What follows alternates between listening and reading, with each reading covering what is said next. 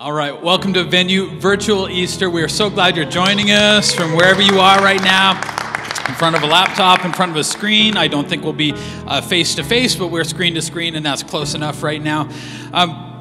I've called this sermon, Easter Didn't See It Coming.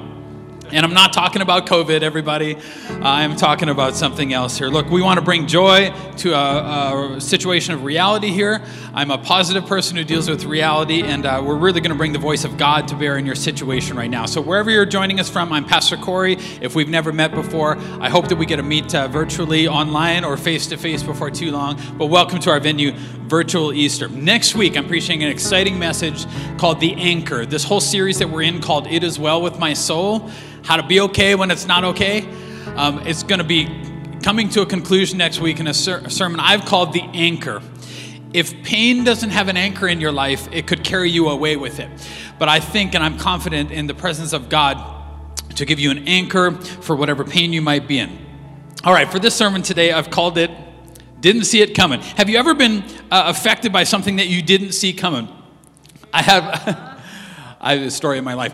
I don't think anybody saw this coming right now to our economy, to our health. I don't think anybody saw this coming, but I had a friend of mine who was really good at not seeing stuff coming. His name was Andy. And I love Andy. Andy has since gone on to be with Jesus. And he's experiencing a whole new different type of life with our Lord and our Savior. And if you're a son or daughter of God, I want to give you that confidence in where he is going, that we are also going one day. But I remember Andy. I grew up with his kids when we were a bit younger, and I remember he had a surprise 50th birthday party, and Andy was one of those guys, like he was all into the moment, and so he wasn't super, like he couldn't. I'll tell you the story and you can see for yourself. An Andy moment. Ever since then, an Andy moment means something like this. We were having a surprise 50th, and his wife, Pearl, his lovely wife, Pearl, invited us over to his house and a bunch of friends, some of who came with me to start Venue Church here. And we went into his house, and we were having a 50th birthday party for Andy. And every person who got into the door said to Pearl, "Should we move our cars from like the driveway?" They had this big driveway. "Should we move the cars from the driveway in front of the street?" And she said to every single one of us, "Andy's not going to notice." We're like, how could Andy not notice that? I mean, it can't be a thing, right? And every person walked in. We dropped our shoes in the front entry. It was a tiny front entry that was crammed with shoes. 30 pairs of shoes in the front entry. Every single person, "What should I do with my shoes?" "Don't worry about your shoes. Andy's not going to notice." And we're like, how could Andy not notice? So Andy came in. We were all in the kind of the bonus room that they had. We were all tucked away in there. Andy walks in. He walks past on the street, all the cars that weren't normally there. On his driveway, all the cars that weren't normally there. Walks into the house, trips over 30 pairs of shoes that weren't normally there. Yeah. Takes his shoes off, throws them on the pile. Walks into the bonus room. Yeah. And we jumped out and said, "Happy birthday." And Andy's soul left his body for a moment. He was so shocked by what he didn't see coming. How many people know that what you didn't see coming affects your life just like the things that you saw coming? But it surprises us. And to Andy, I don't know if it was a good surprise. Like in the moment, I think he had 4 simultaneous heart attacks. I'm like, "Andy, are you okay? Are you okay? Are you okay, Andy? Andy, are you okay? Smooth going on." If you're new to Venue Church, this is your first time, this is what I do. So thank you. Just make nice little comments in the live chat there. That was amazing. Love the dance. Keep moving. All right. Listen, you and I have missed things. I've missed things spiritually as bad as that. I've tripped over a bunch of spiritual shoes, left my shoes in the pile, and then walked into the room and like, oh my goodness, how did that, I've missed stuff in my marriage. I don't know what you've missed in your life. I don't think anybody saw the COVID thing coming. We have missed massive things in our lives, and it's funny that every time that we miss something, we always think to ourselves the next time that we'll see it coming. But we don't see it coming. And so I want to preach this Easter sermon about the things that we don't see coming. See, Andy's reaction, like your reaction in this time in your life, in this period in your life, is going to be kind of based on 3 separate things that all tie together. And so with Andy, these were like microsecond things. But the first one, his actions were based on his ability to see. So my actions are based on, first, my ability to see, and then my ability to discern what I see. Because he saw the shoes, right? But to discern what he saw, so to see, in the first place, to discern what you see, and then to create a plan based on what you discern that you see, if you even see anything in the first place.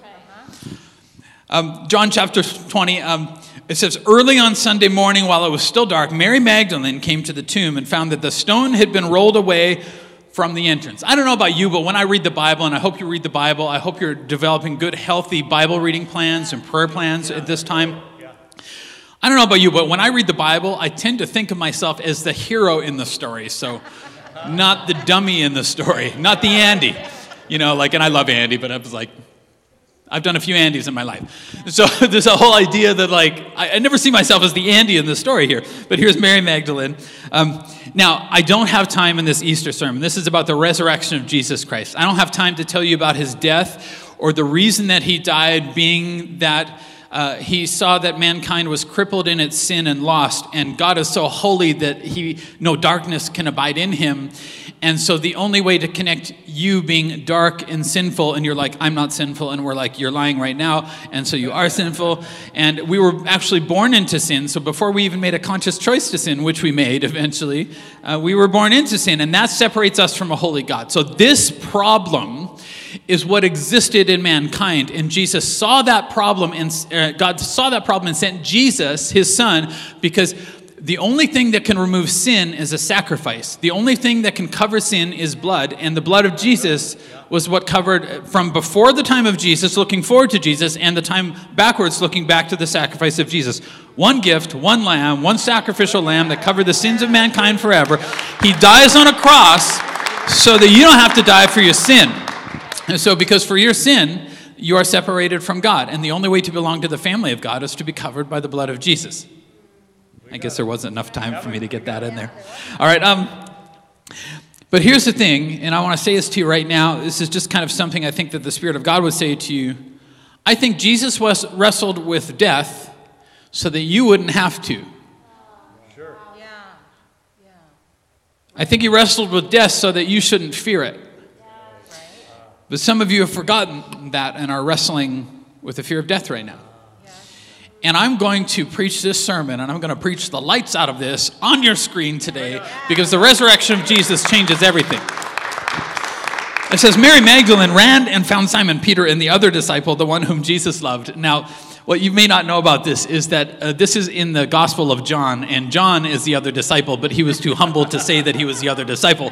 And so he couldn't say Simon, Peter, and John. He had to say the other disciple, and then he throws this in because maybe he was young and millennial, and this is just the one whom Jesus loved. Yeah.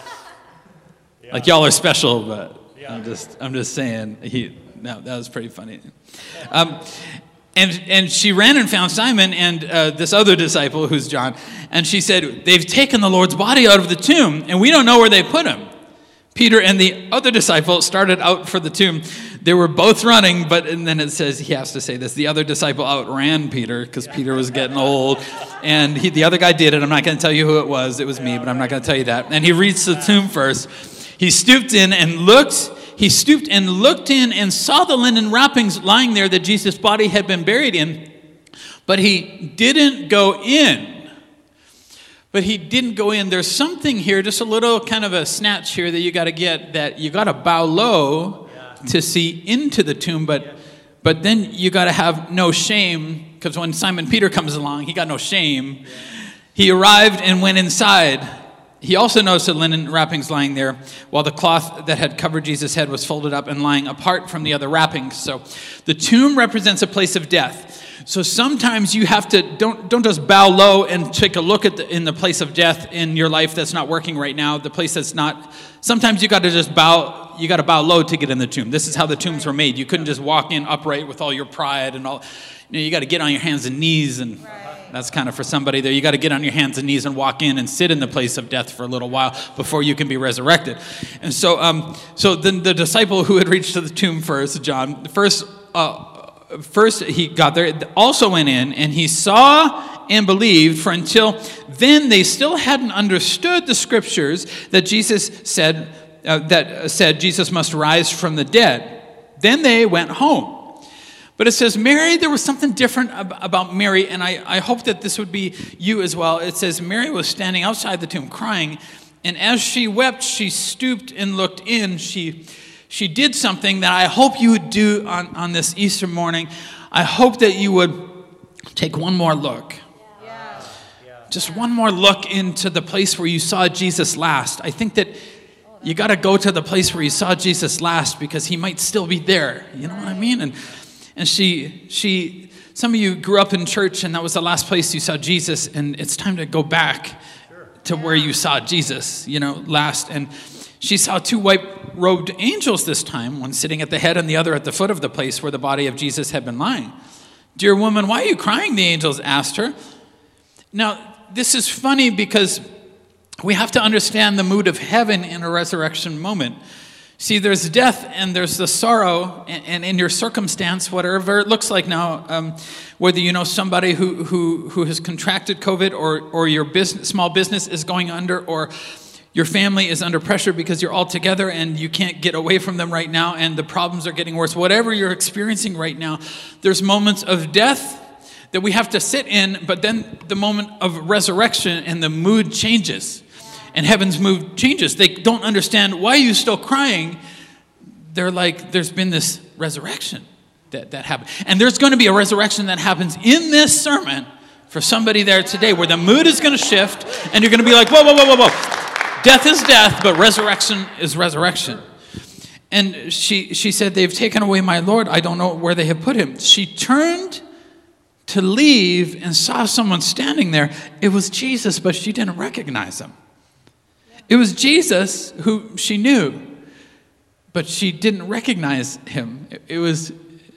She had an Andy moment.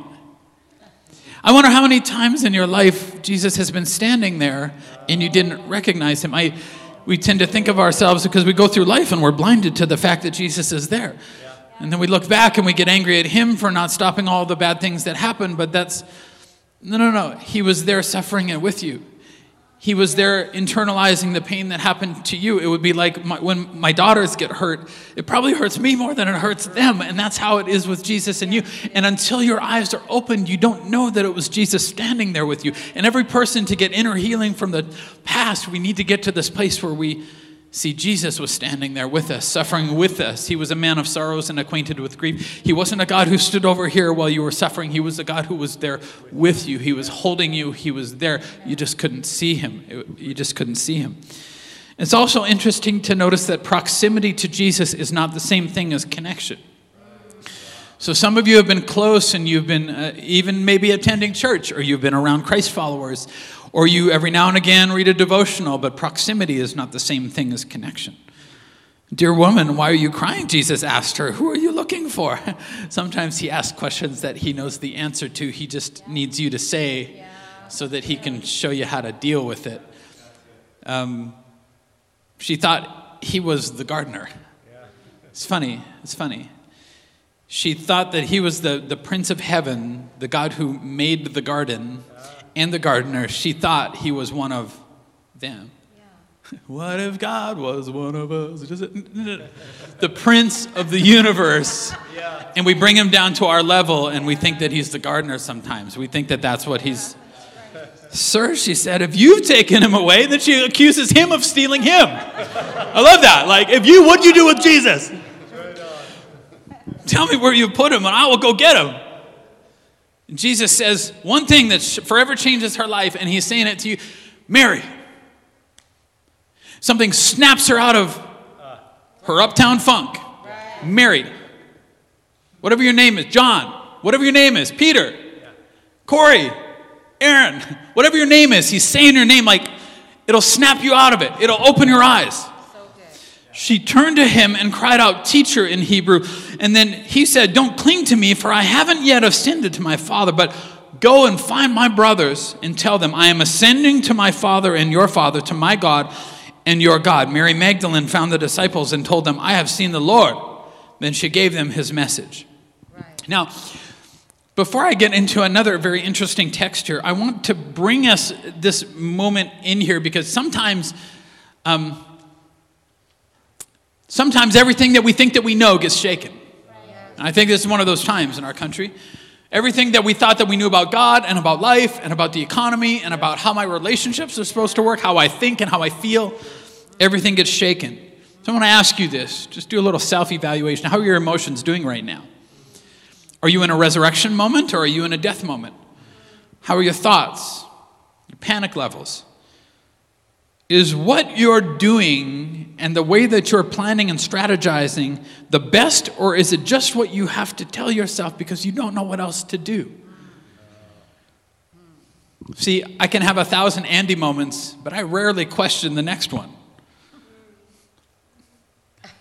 Just me. All right, you can sit there and no.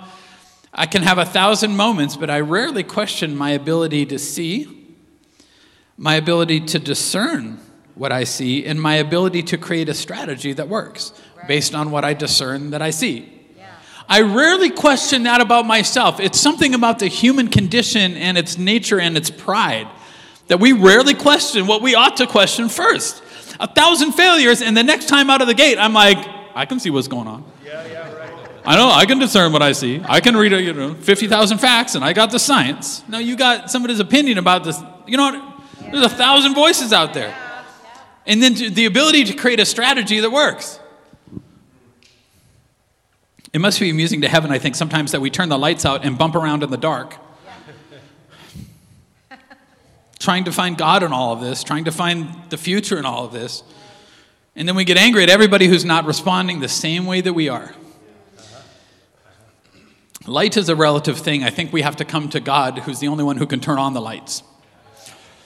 Yeah, here's the deal. Until my daughter Arwen she's shooting in the studio as we're shooting right now with 2 meters of separation before getting all this all pre-recorded in case we get locked down. But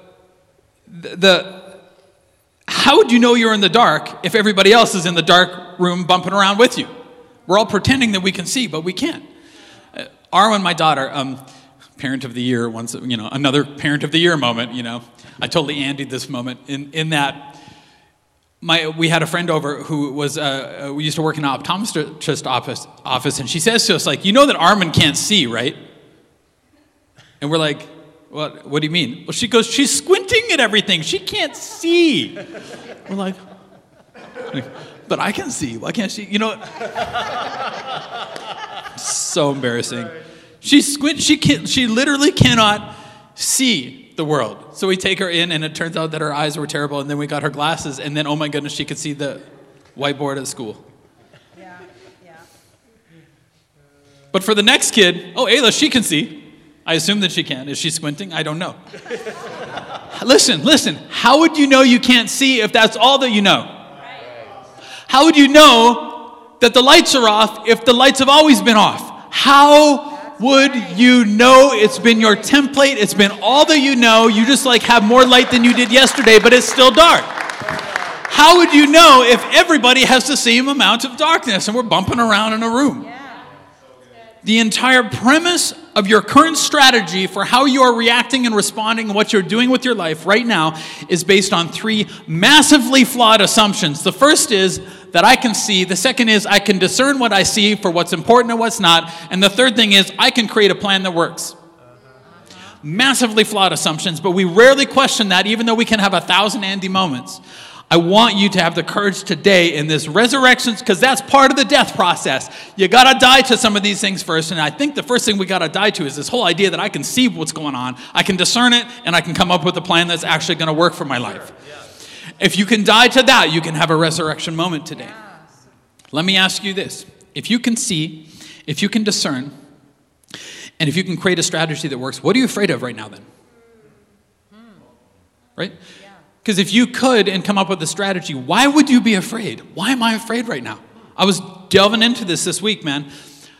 I was in on Zoom calls that represented a lot of people in our church and how they're feeling, and I'm like, do you know what I heard? Do you know what I heard that we're afraid of?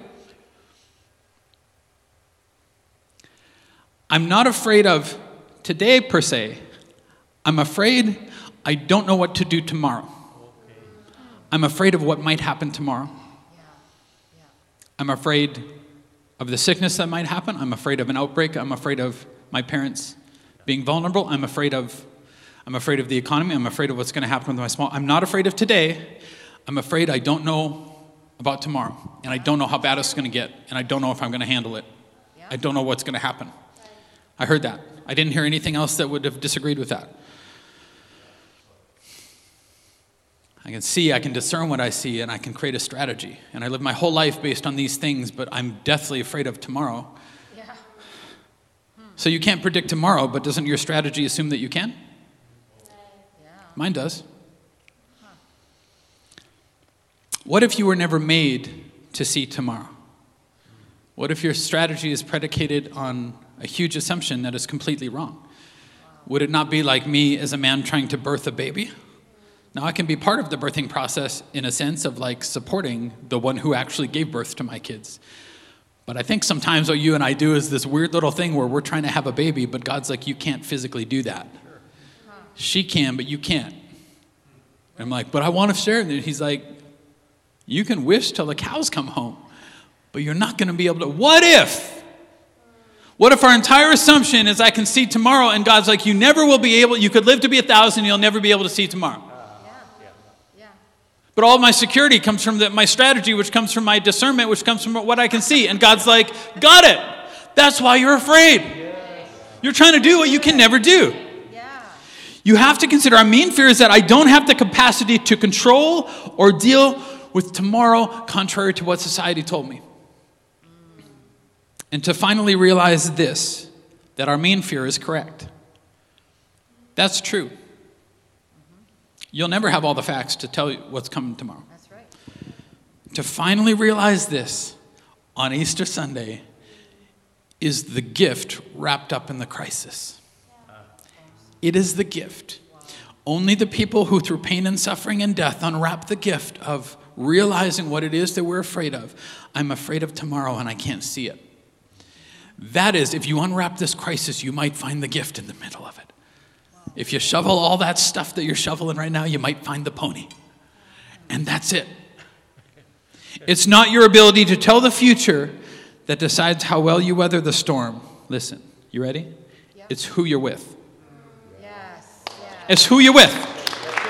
You will make it through if you come through with God. You will make it through the storm.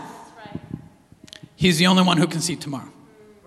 And he would hold you in the palm of his hand, but you keep slipping out with your little strategy because your strategy can't see tomorrow. And God's like, I got it.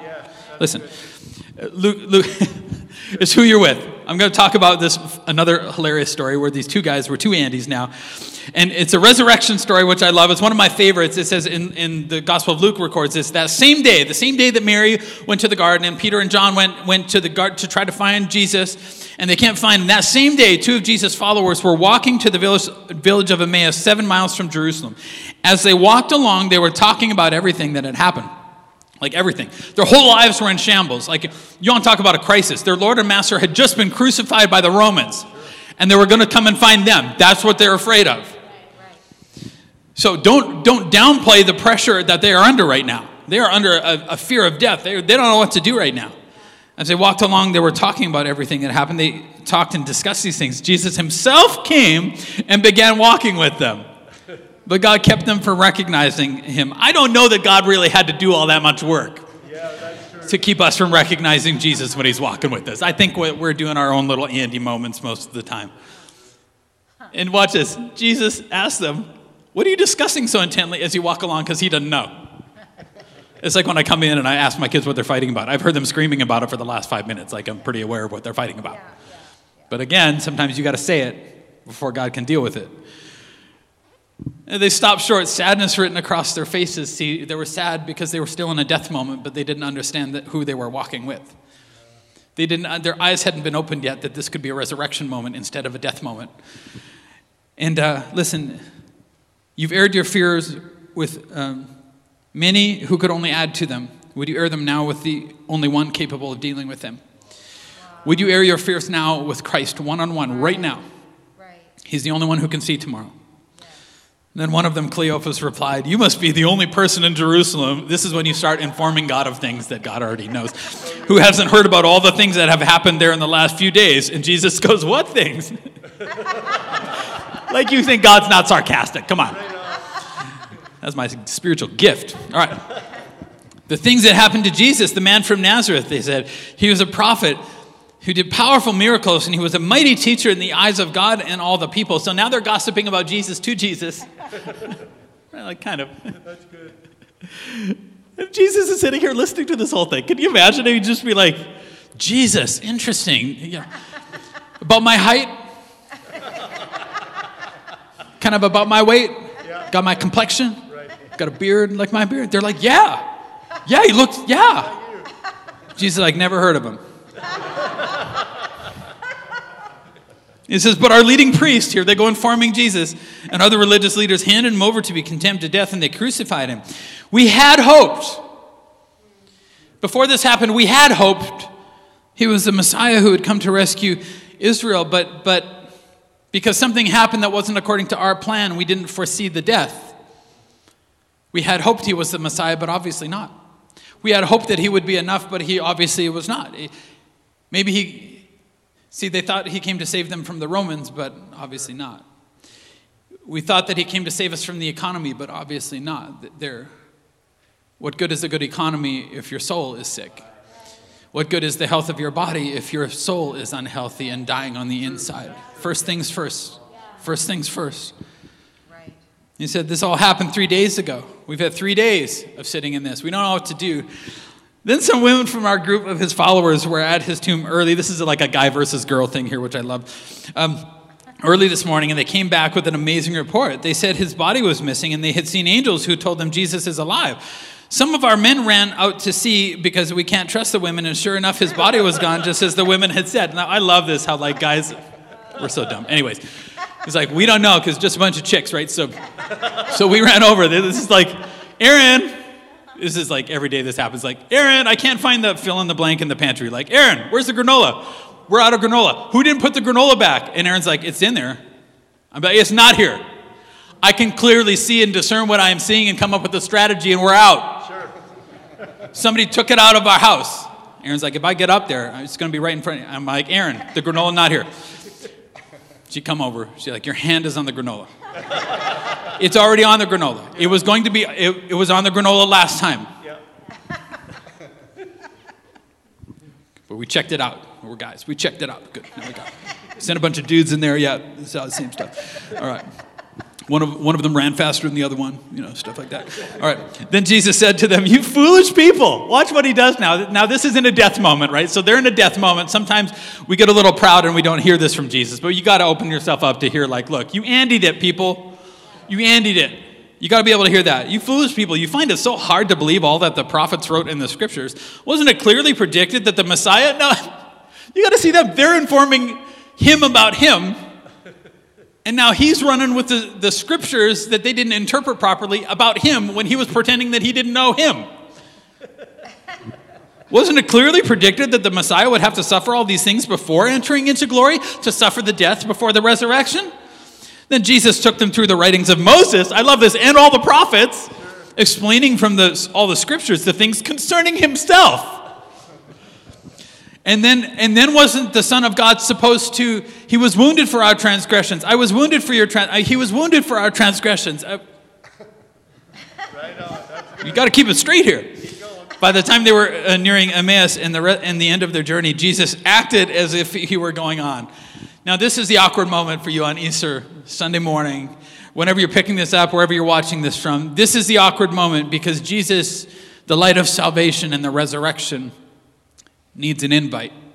Yes. This is where it gets awkward as it would be for a couple of dudes walking with Jesus, and he acted as if he were going on. Because you have to understand, he is the God of the universe. We have to do this thing on his terms. Right. And we've been trying to get him to crawl down to our level and do life on our terms, and he's like, that is not life. That is just more sickness and disease and death. Can we do the resurrection on my terms, is what he's saying. He's like, I'm going to act like I'm going on. Now, you have to do your thing, because until you do your thing, I can't do my thing. And that's the responsibility that you and I have right now, wherever you're at. If you're a church person, you have to do something this morning that invites him. You have to do your part before he can do his part. Right. Now, your part doesn't amount to that much. It's just an invite. I mean, these guys are like, how do two guys walking on the road invite another guy over? Like, play some video games? You want to? You want to make some nachos? You want to come for a sleepover? I got some jammies you can borrow. I mean, it's super awkward, right? But that's what it is. It's going to be super awkward for you to invite Jesus, but there's something about the person that you're hearing from that you just like, either I got to go back and figure this thing out, or I could be with the one who seems to know more than I know. Yes, he does. And so they begged him, stay with us. Let's do it. Let's have a sleepover, man. You can play my video game station, like just anything. Just stay. And so he went home with them. As they sat down to eat, he took the bread and blessed it. Then he broke it and gave it to them. Suddenly their eyes were opened and they recognized him. And somebody's going to recognize Jesus today. If you're going to give your life to Jesus, just do it now. Just say, I gave my life to Jesus. We'll help you with some resources. We'll tell you what to do next. We want this to be a celebration moment for you. It's time. You've been living in the dead end of your own life and your own purpose, and you'll never find it. But here it is. The person of Jesus Christ. It's not a system of beliefs. It's not going to church. It's not reading your Bible that saves you. It's a person that saves you. Then we maintain our relationship with that person by going to church and giving and reading our Bibles and praying. And we make our relationship better. But he did something that you could never do. He can save your soul. But you got to invite him for a sleepover at your house. So good. And they recognized him. At that moment, he disappeared. They said to each other, didn't our hearts burn within us as he talked with us on the road and explained the scriptures to us? Didn't our hearts, didn't your heart burn within you? Isn't there something going on inside? You know that Jesus is the way, truth, and life. You know, you can feel it. You just can't think it. You just can't get there with something. You got to get there with your heart first. See, what they had done and what you and I do is we expend all of our energy trying to see in this crisis, trying to discern what we see, and then trying to come up with a plan that works. Here's what I want to say to you today. The one with you already has a plan for your life. Yes. Yes, he has. Yes. Quit wasting your time. You could live to be 1,000. You're still not going to have that baby. Humans, you're still not going to be able to come up with a strategy that satisfies tomorrow and puts you in the best place for your soul and for the souls of those around you. You are with the one who's got it. Before you were born, he had a strategy for this moment.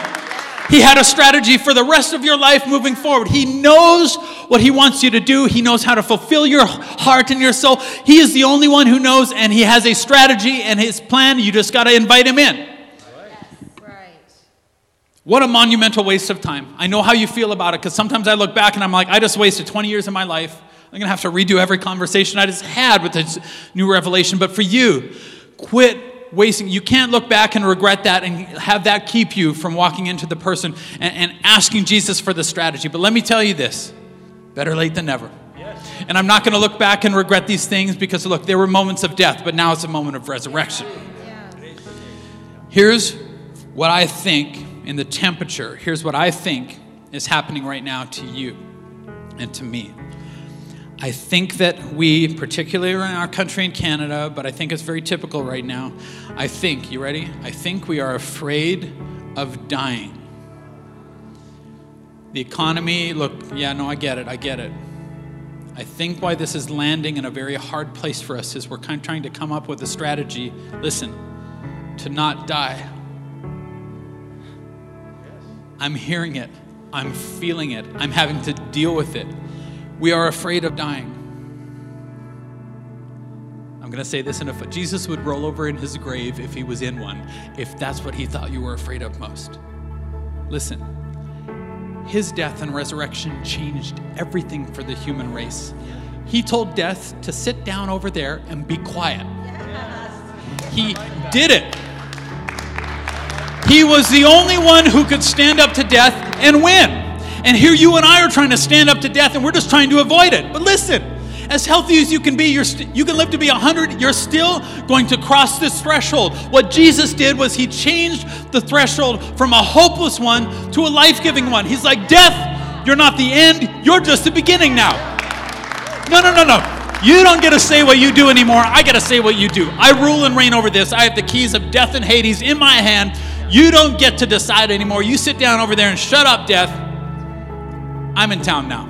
New sheriff in town. You're the beginning of life. You're the beginning of eternity. You're the beginning of a return to the Garden of Eden in heaven, where Jesus planned for you to be this entire time.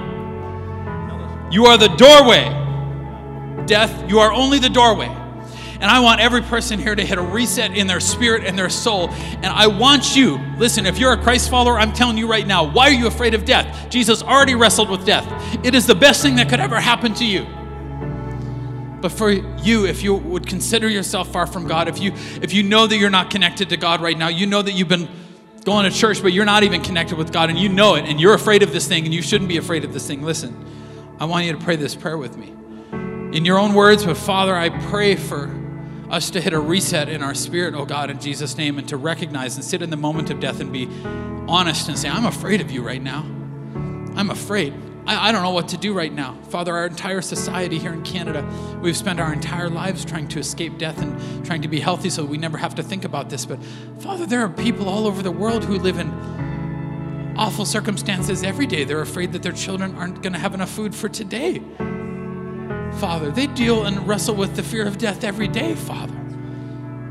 But you came to save them from that. You came to save us from that, not from the fear of death, Father, but from death itself. You say that there is no fear in love, but perfect love casts out fear, which means the more afraid we are, the farther from love we are. And Father, I'm worried for the soul of our people that we have fallen out of love with you, that we have fallen away from love with you, because if we were with you, we wouldn't be afraid of death. We wouldn't be afraid of dying. We would carry the message of the hope of Christ with us everywhere we go. And Father, we pray that you would forgive us for this sin. And Father, I pray for every person right now who knows in their soul that they should be afraid of death because they have no connection to you, Lord. I pray that they would enter the love of Christ now. Father, we ask forgiveness for our sins which keep us apart from a holy God. Forgive our sins. Cleanse us from all unrighteousness like only your Son Jesus can do in his death and resurrection. That his blood would wash over our sins and cleanse us and make us new and holy. Father, we recognize we are not worthy to be in the family of God, but somehow with the death of Jesus, you adopt us, and we are so grateful for that. Thank you. For every person who's made a new commitment, I pray that they would make a new commitment moving forward to give the rest of their lives to you, Jesus, in every piece and every part, to let you into every part of our lives, every strategy, everything we think we see and discern, that we would go to our Savior who already has a plan for our lives of fulfillment and purpose and life after death, Father, and abundant life in this life, I pray. In Jesus' name, amen.